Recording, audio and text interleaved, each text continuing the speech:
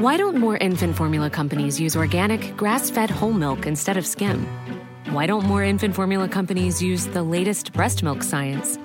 Why don't more infant formula companies run their own clinical trials? Why don't more infant formula companies use more of the proteins found in breast milk? Why don't more infant formula companies have their own factories instead of outsourcing their manufacturing? We wondered the same thing. So we made ByHeart, a better formula for formula. Learn more at byheart.com. Hey, it's Danny Pellegrino from Everything Iconic. Ready to upgrade your style game without blowing your budget? Check out Quince. They've got all the good stuff, shirts and polos, activewear, and fine leather goods, all at 50 to 80% less than other high-end brands. And the best part? They're all about safe, ethical, and responsible manufacturing. Get that luxury vibe without the luxury price tag. Hit up quince.com/upgrade for free shipping and 365-day returns on your next order. That's quince.com/upgrade. Det här avsnittet är sponsrat av Prime Crime, appen med tusentals svenska rättegångar. Dessutom läggs minst 10 nya rättegångar till varje vecka, året runt. En rättegång som berörde mig, det är taximordet i Enköping. En 26-årig taxichaufför som luras ut till ett naturreservat och blev hängd i ett träd. Och det är 5 ungdomar som döms.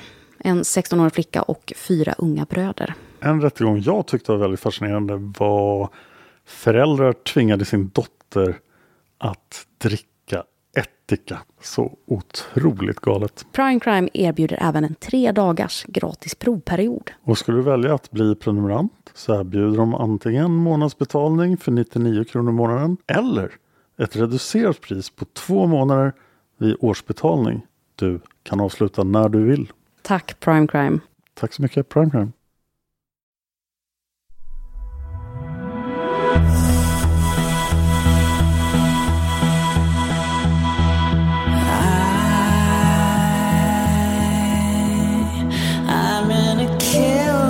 State of mind, 'cause I live in a world that is left behind,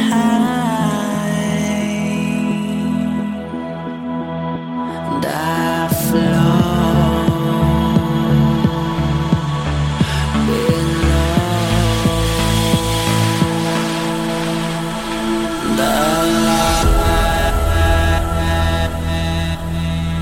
Du lyssnar på Mördarpodden, en podcast av Dan Hörning och Josefin Måhlén.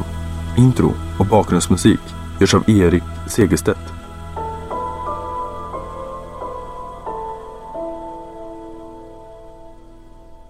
Välkommen till Mördarpodden. Hej Dan. Hej Josefin. Idag har jag en lång harang av varningar. Men först vill jag tacka Sofie Karlsson som har skrivit de här varningarna och manuset. Men hon säger i en kommentar till sina varningar att det här är verkligen riktiga varningar. Att hon blev väldigt illa berörd av delar av det här manuset. Och det är alltså Sofie som har skrivit barboken? Ja, och massvis av andra hemska fall. Ja. Men här skrev hon en speciell varning om varningen. Oj. Så här kommer själva varningen. Varning för våld mot barn. Varning för skildringar av självskadebeteende. Varning för sexuellt våld. Och varning för sexuellt våld mot barn. Nej. Jo, och är det här saken ni inte vill höra om så lyssna inte på det här avsnittet. Lyssna istället på Alftamorden. Där vi bara har våld mot polis och mycket fylla. Så det här kommer bli riktigt obehagligt.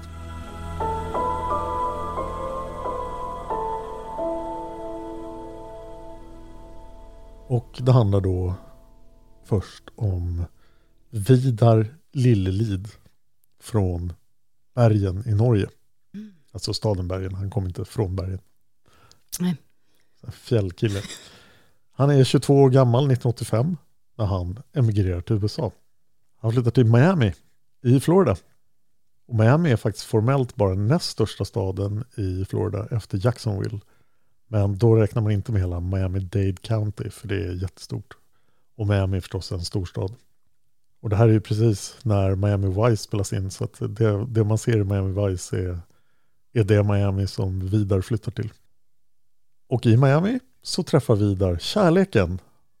Och det är Delfina Zelaya Jag kommer förmodligen att kalla henne för Delfina Lillelid i handlingar, men Delfina antar jag hon heter. Hon är 6 år yngre än honom och tycke uppstår. Hon är alltså bara 16 när hon blir tillsammans med Vidar. Vidar är lång och smal med ljusbrunt hår och Delfina har mörkt axellångt hår och mörka ögon. Hon har också emigrerat till USA, hon kommer inte heller från USA. Hon och hennes familj kommer ursprungligen från Honduras som ligger i Centralamerika. Det är en massa länder som ligger på en rad där. Det gränsar till Guatemala och El Salvador. Så båda är invandrare i USA och har det gemensamt. Men de har också en annan sak gemensamt. Religion. Båda två är Jehovas vittnen. Och de gifter sig redan 4 år senare. Så de gifter sig 1989. Då är Vidar 26 och Delfina är 20. 2 år senare föder hon parets första barn 1991. Det är en dotter som döper till Tabitha. 4 år senare, 1995, får Tabitha en lillebror. Han döps till Peter. Jag får en känsla av att Vidar ändå kallar honom för Peter Lillelid. Mm. Så familjen Lillelid består alltså av pappa Vidar, mamma Delfina, storasyster Tabitha och lillebror Peter. Tabitha har långt mellanblont hår med lugg och Peter har kort ljust hår och blågröna ögon. Mycket norska gener i dem. Mm. När då Vidar och Delfina har blivit 2-barnsföräldrar så börjar vi fundera på om Miami är verkligen den bästa staden för barn att växa upp i. Det är ingen slump att Miami Vice blev en populär tv-serie som Miami hade extremt mycket brottslighet på 80-talet. Så de kommer fram till att det här är nog ingen bra idé. Det är bättre att hitta någon annanstans att bo. Det är helt enkelt galopperande kriminalitet i Miami. Det är ofta inkörsport för så här, drogtransporter till USA och så. Under 80-90-talen skenar brottsstatistiken i Miami. 1991 skriver tidningen Desert News en artikel där de påstår att Miami är USAs mest våldsamma stad. Och det är en titel som inte är lätt att erövra eftersom det finns extremt våldsamma städer i USA. Men det förstör turismen i Florida att det är så farligt i Miami och även i andra delar av Florida. Så staden tar skada av det. Ja, för annars är det ju en jättestor turist... Ja, Florida är ju jättefint. Ja. Det är ju varmt och skönt till skillnad från många andra amerikanska delstater. Hur ser det ut idag? För det här var på början 90-tal är det här, va? Ja, artikeln var från 91. Så att, för hoppas att det är bättre idag, men jag vågar inte säga någonting där. Så 96 bestämmer sig de för att flytta därifrån. Och istället flytta till Knoxville i delstaten Tennessee. Jag är skadad att jag har gjort så mycket amerikanska fall i andra på det. Så jag tänker, men nej, Tennessee, det var ju de och de fallen. Det tar 13 timmar att köra från Miami till Knoxville. Så det är ganska långt. 1996 har Knoxville 180 000 invånare. Så vi pratar en stad av lite större än Linköping, Norrköping, Örebro. Den storleken. Och den känns ju mycket tryggare för unga paret och deras barn. De blev övertygade om att det här var rätt beslut. Lämnar Miami, flyttar till Knoxville. Vidar får jobb på Holiday Inn. Det är en hotellkedja, men de har förstås ett hotell i Knoxville. Och Delfina är lite oklart vad hon jobbar med. Och det troligaste är att hon är hemmafru. Hon tar hand om barnen. Och hotelljobbet räcker för att försörja familjen. Nästan. Familjens ekonomi är ansträngd. Men de missar aldrig att donera pengar till Jehovas vittnen. För det gör de hela tiden. Som goda vittnen. Det blir söndagen den 6 april 1997. Vidar är nu 34 år gammal och Delfina är 28. Tabitha är 6 och Peter är 2 år gammal. Familjen Lillelid har under helgen varit på en konferens för Jehovas vittnen i Johnson City. Ämnet för konferensen var hur kan medlemmarna bäst tjäna Jehova och vara lojala i sin tro. Inget ont om Jehovas vittnen, men det låter som en ganska tråkig konferens. Ja. Speciellt för en 6-åring. Efter konferensen blir familjen erbjuden att stanna kvar på en sen lunch, men Vidar och Delfina avböjer eftersom de inte har råd med lunchen. Så de har tagit med sig en matsäck. Så de äter sin matsäck istället. Johnson City ligger också i Tennessee precis som Knoxville. Och den här hemresan de ska göra då ska ta 1 timme och 45 minuter. De kör 1 timme och sen stannar de på en rastplats längs med motorväg 81 i närheten av Baleton. De är alltså lite mer än halvvägs hemma efter konferensen. Och de stannar då för att äta matsäcken som de hade med sig. Men familjen Lillelid är inte de enda som har stannat på den här rastplatsen den här söndags eftermiddagen. Det gör även en grupp ungdomar från Pikeville i delstaten Kentucky. Pikeville är ungefär 3 timmar med bil från Knoxville. Och de här ungdomarna ska jag titta lite närmare på. Den första medlemmen i gruppen heter Natasha Cornett. Och Natasha är 18 år gammal. Hennes mamma heter Madonna. Och Madonna har haft en affär utanför sitt äktenskap med en polis. Och det var då Natasha blev till. Och efter att Natasha föddes så dumpade Madonna sin man. Och det här ledde inte till ett normalt och regelbundet hem, utan hela hennes barndom kantades av fattigdom och våld. Madonna slog ofta Natasha. Och en gång när Natasha var 11 år gammal hittade hon sin mamma Madonna naken och medslös på golvet i deras lägenhet. Bredvid mammans kropp låg en burk tabletter. Natasha, bara 11 år gammal, alltså, ringde till en tidigare pojkvän till mamman som kom och tog mamman till sjukhuset. Och det visade sig att Madonna hade överdoserat receptbelagd medicin, förmodligen i ett försök att ta livet av sig. Men överlevt. Natasha klarade sig ganska bra ändå fram till 6:e klass. Fram till 6:e klass hade hon enkelt för att få vänner och presterade bra i skolan. Men efter 6:e klass började hennes betyg sjunka och hennes umgängeskrets blev mindre. I 7:e klass utvecklade hon en ätstörning och gick ner 13 kilo. Och någonstans här i tonåren under ätstörningen så började hon intressera sig för det övernaturliga. Natasha blev särskilt intresserad av vampyrer. Och när hon var 13 började hon skära sig själv och blev under en period inlagd på sjukhus för sitt självskadebeteende. Läkarna fastslog då att hon var bipolär och att hon kunde vara fara både för sig själv och andra. Men det här är i USA, så att det här bekostas inte av samhället. Utan det var Natashas mamma som måste betala för vården. Och det hade inte hon råd med. Så Natasha blev utskriven eftersom hon inte hade råd att betala för sjukvården. Det känns ju mer som en tonåring som har jättemycket ångest för vad hon har varit med om i barndomen och har svårt att få ut det på sätt och vis. Så jag vet inte riktigt hur man sätter en bipolär diagnos det på kan jag hålla med om. Tonåring dessutom. Ja, jag är lite emot det där, diagnostisera allt och alla. Ja, och Natasha kommer ut och har alltså ingen behandling. Nej. Så hon börjar självmedicinera med alkohol. Och när hon är 14 så börjar hon även självmedicinera med narkotika. Och bland annat då heroin, ecstasy och kokain. Så har en 14-åring som går på tunga droger och dricker väldigt mycket alkohol. Men hon gillar vampyrer också. Så hon började fundera på, skulle det inte hjälpa att som en vampyr dricka blod? Hon är bara 14. Så hon har svårt att komma över blod från andra människor. Har man lättare när man är äldre, menar du? Ja, man kan övermanna dem och ta deras blod. Ja, det var så jag tänkte. Det kan inte Natasha. Hon är ju minderårig, så hon kan inte köpa ut blod på sig. Men hon vill dricka blod.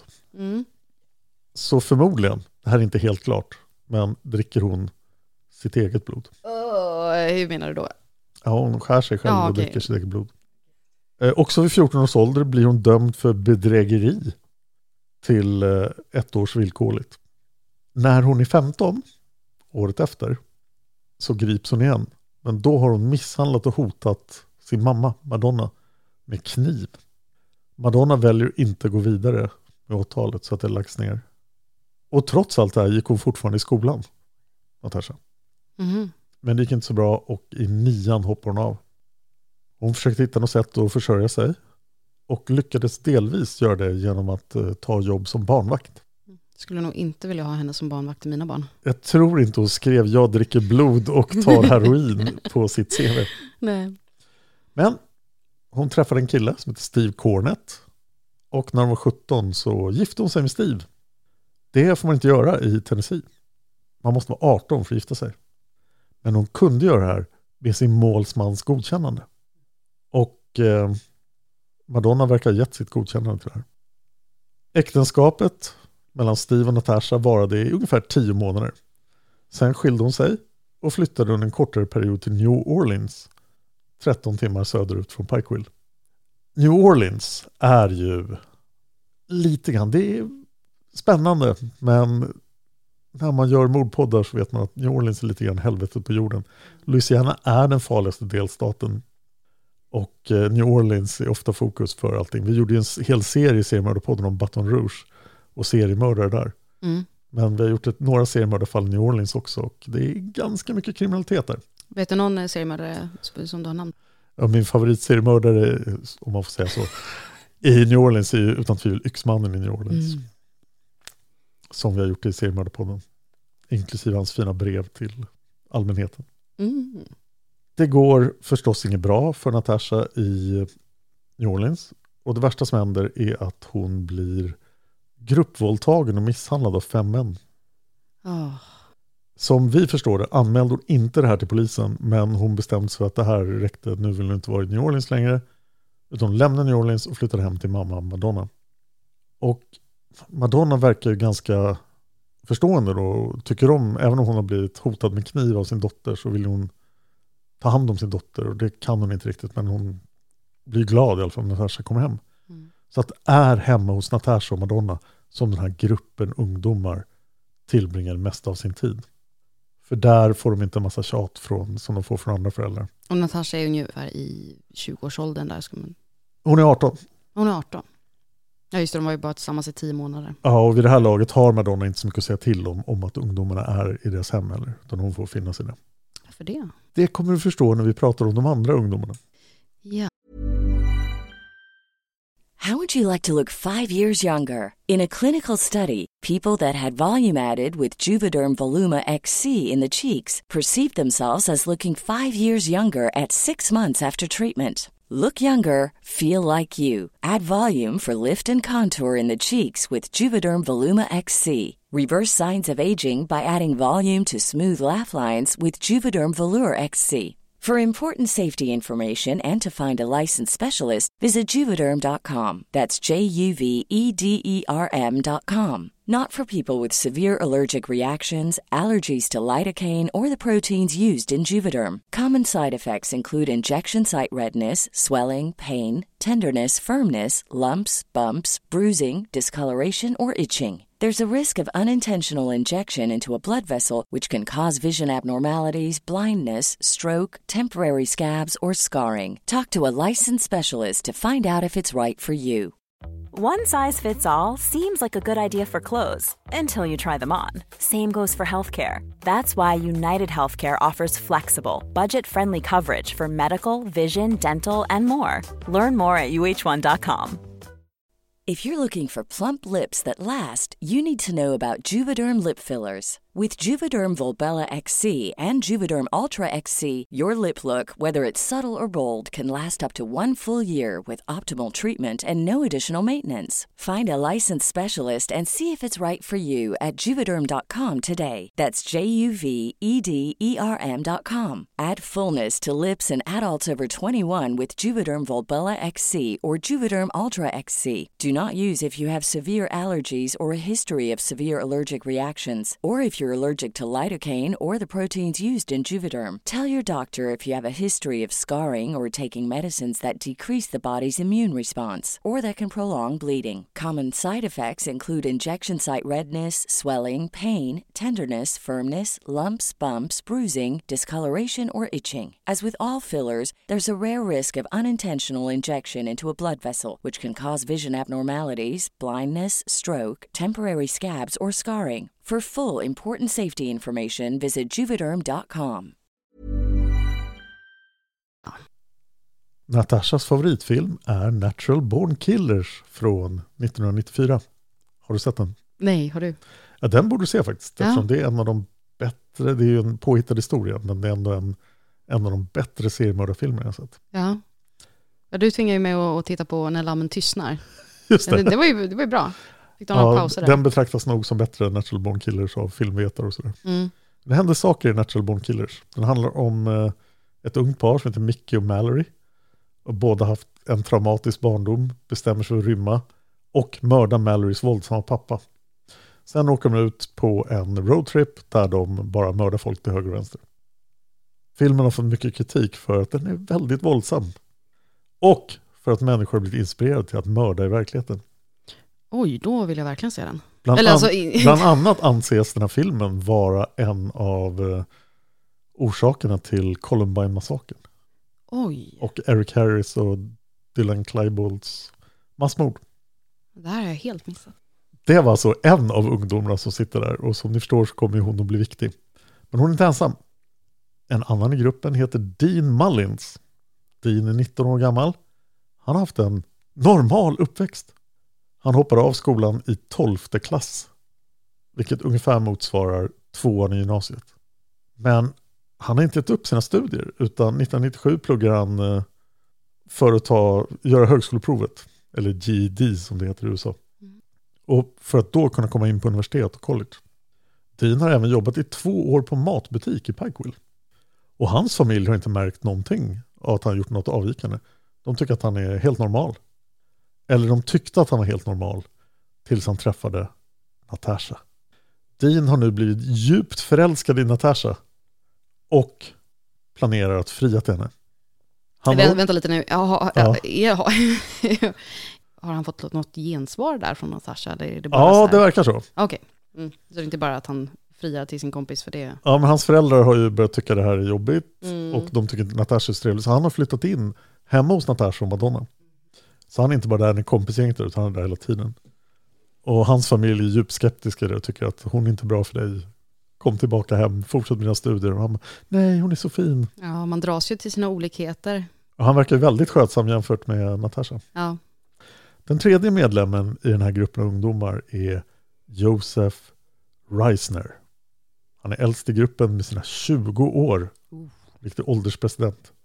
Och han kallas oftast för Joe. Joseph har aldrig träffat sin biologiska pappa.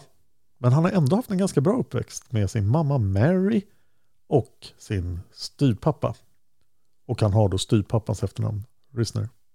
Joseph var ett lyckligt barn som skötte skolan fram till dess att hans mamma och hans styvpappa separerade. Det är lite oklart när det hände, men Joseph var yngre än 12.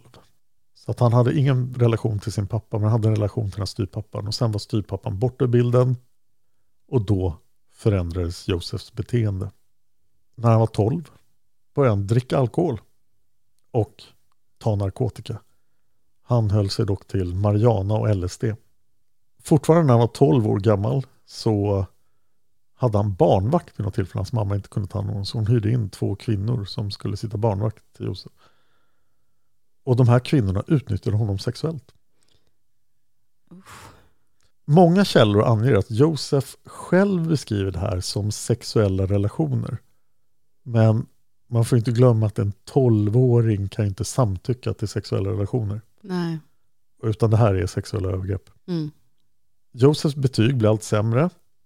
Men efter 9:e klass försöker han ta tag i sin studie och lyckas förbättra resultaten i skolan.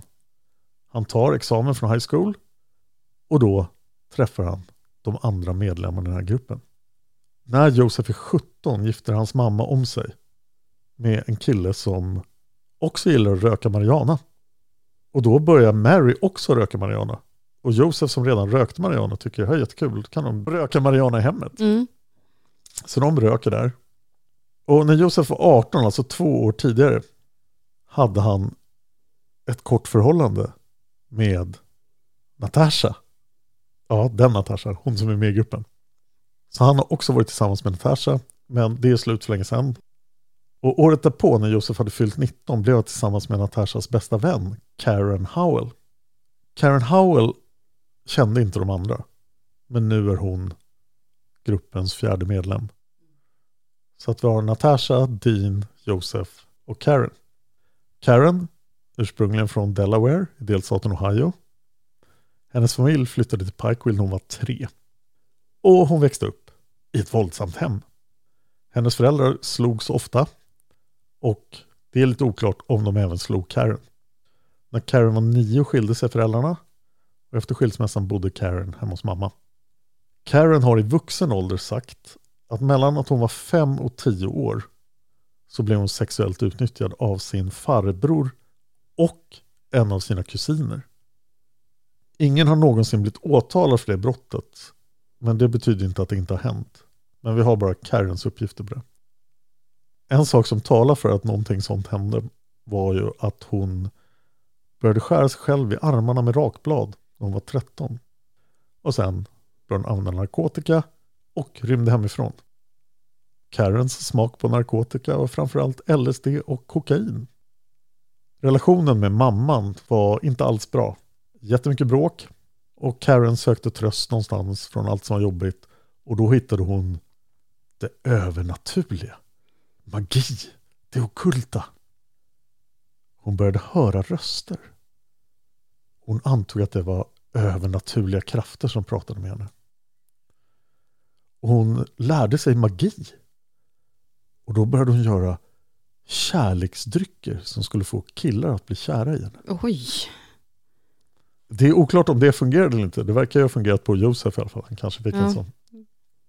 Vid ett tillfälle när Karen var påverkad av LSD försökte hon bita armen av en kompis. Det blev aldrig anmält till polisen. Hur gick det med armen då? Hon lyckades inte bita av den. Nej. Karens mamma blev väldigt orolig över det här beteendet. Och hon kom fram till att Karen hade grävt för mycket i det ockulta och säkert blivit besatt. Så istället för att ta sin dotter till sjukvården så tog hon med sig Karen till 2 stycken präster. Prästerna konstaterade att du har ju helt rätt, din dotter är besatt. Vi måste fördriva demonerna ur henne. Besatt? Psykotisk? Nej, det är demoner. Det är oklart exakt hur det här exorcismen gick till. Men vi kan anta att det inte var någon positiv upplevelse för Karen. Karen har en historia av att försöka ta sitt liv i flera tillfällen. Hon har skurit sig i handleden i syfte att döda sig själv. Och misslyckas. Hon har även tagit överdoser. Och en viktig sak att veta om Karen också att hennes IQ är 78. Oj. Det vill säga hon är lite och inte jättesmart. Nej. Men vi har en 5:e medlem i ungdomarna. Och det är Crystal Sturgill. Crystal är 18 år gammal och har framförallt växt upp med sin mamma som heter Teen. Alltså som tonåring. Intressant namn. Ja. Teen hatar Crystals pappa och har vägrat uppge hans namn till någon, inklusive Crystal. Crystal vet alltså inte vem hennes biologiska pappa är. Crystal blir utsatt för ganska mycket försummelse under sin uppväxt av Teen. Men hon visar inga tendenser till våldsamt beteende eller ens avvikande beteende under sin uppväxt. De enda gångerna hon hamnade i trubbel var när hon rökte på skolans område och en gång slog en kille som mobbade hennes lillebror. Till skillnad från Karen har Crystal en intelligenskvot över medel. Hon är jättebra ifrån sig i skolan och speciellt på centralprov, en prov som skickas ut till alla för att det ska vara rättvist. Och där har hon alltid höga, lite som nationella proven. Mm. Crystal har 1997 när allt det händer, hon har jobb på en förskola och hon har sökt till flera universitet. Hon vill studera psykologi och nu börjar man undra vad hon gör med de andra. I december 1996, 4 månader innan händelserna på rastplatsen, så anmälde Crystal sin styvpappa för sexuella övergrepp. Så Teens nya kille. Enligt Crystals anmälan hade hennes styvpappa begått sexuella övergrepp mot henne sedan hon var 4 år och våldtagit henne sedan hon var 13. Hon är alltså 18. Konfronterad med de här anklagelserna och polisanmälan så erkände Crystal styvpappa att han hade gjort det. Och han döms för det. Oj. Men trots det tog Crystals mamma Teen hans parti och anklagade Crystal för lögn. Dessutom verkar hela Crystals släkt tro att det här är någonting som hon har hittat på. Men trots att han fast han har erkänt och blivit dömd för det. Så därför blir Crystal utslängd ur hemmet. Mellan december 96 och april 97 flyttar Crystal 13 gånger. Ibland bor hon hos sin moster och under en period bor hon hos Natasha och Madonna. Men hennes bästa vän i gruppen är Dean Mullins.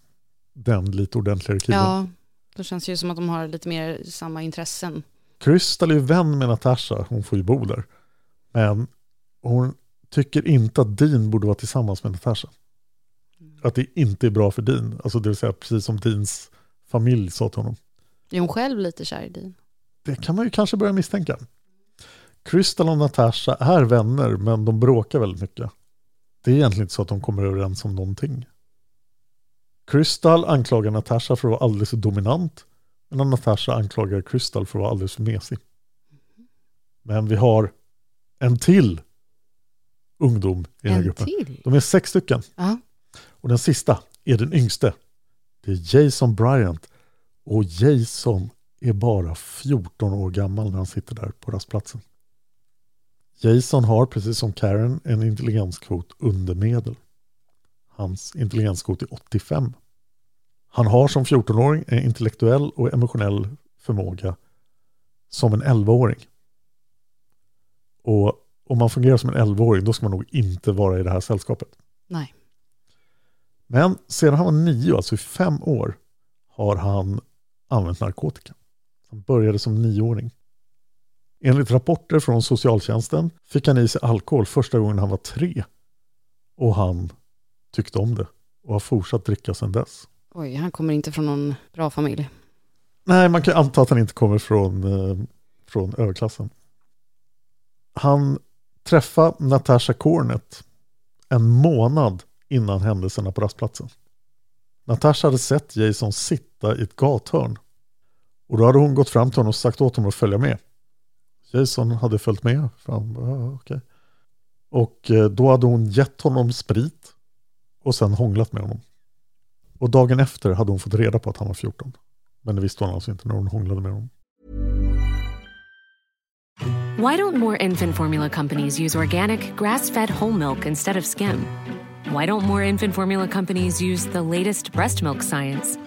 Why don't more infant formula companies run their own clinical trials?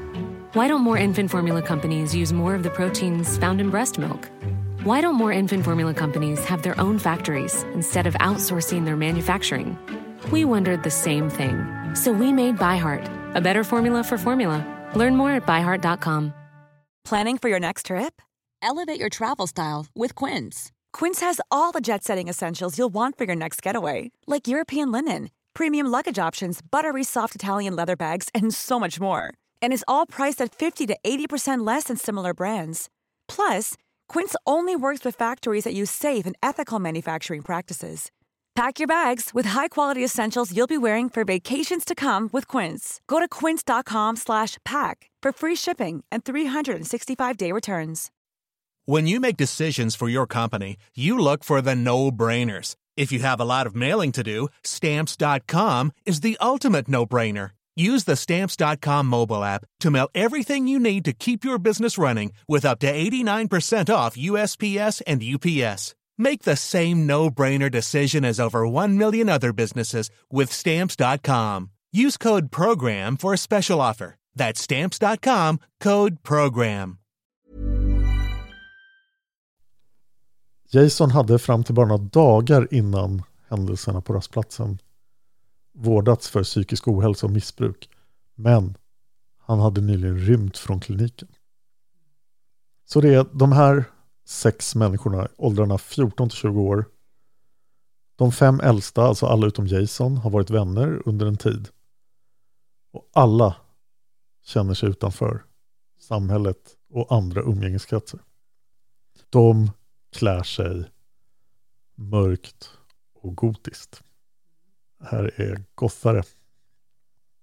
Känner du till Satanic Panic under 80- och 90-talet? Det var ju en otroligt konstig händelse där massa människor i USA blev övertygade om att det fanns så här sataniska kulter som offrade barn. Och det här paniken väckte ett visst intresse för just det här. Hur går jag med de här sataniska kulterna som mördar barn? Ibland fanns det fog för, det fanns kopplingar till Richard Ramirez hade ju ritade i pentagram och hyllade djävulen och så här, så då fanns det ju viss relevans i det. Men oftast var det ju ingenting verkligt. Och det var mycket så här falska minnen och konstiga förhör med barn och grejer. Precis, och det här pratar vi också om i avsnitten med Emil. Just det. I hypnosavsnitten. Och nu nämner Sofie också mordet på Øystein Arseth i Norge. Euronymous. Den här norska gitarristen i ett black metal-band som blir mördad. Just det. Av Varg Vikenäs. Och Varg Vikenäs var ju kanske faktiskt en satanist. I samband med att Varg dömdes för det mordet dömdes han även för att bränt ner flera norska träkyrkor. Och det spädde på just Satanic Panic. Jag brukar använda det som exempel på varför norska är så gulligt. För man tänker det att liksom, ingenting blir läskigt på norska. Förlåt alla normerna, men jag tycker tänk dig det att så här, det är en jätteläskig kille, han är en mördare och han bränner ner kyrkor. Och så står han där, nu må jag akkurat bränning kirke för Hornepär. Det blir inte läskigt. Du kanske märkte en sak här, att det är framförallt tjejerna i den här gruppen som är intresserade av det övernaturliga. Ja. Det är Natasha, Crystal och Karen. Och killarna tycker, ja det där är någonting som tjejerna gör. Vi håller med så får vi hänga med dem. Natasha, Crystal och Karen använder Vidja-bräden. Du vet vad det är? Så bräden som andarna kan prata med en via. Ja, men det är väl lite som den här leken, anden i glaset, ja. Och de spelar Vampire the Masquerade. Rollspelet. Det har jag också spelat och jag blir inte satanist. Nej. Men det finns ett väldigt intresse här från tjejerna i gruppen för vampyrer och det ockulta. Och där lämnar vi familjen Lillelid och de 6 ungdomarna på rastplatsen. Och i nästa avsnitt ska vi få reda på vad som faktiskt händer på den här rastplatsen. Vilken cliffhanger, eller hur? Ja, verkligen. Oj. Jag bara kände hur det byggdes upp här. Vad kommer att hända? Det här är ingen bra skara. Det här är ju 3 delar så att det kommer att hända en hel del.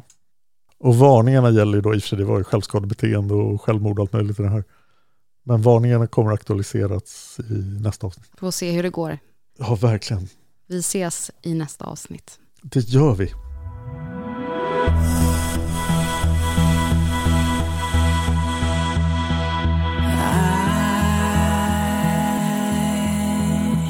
I'm in a killing state of mind, 'cause I live in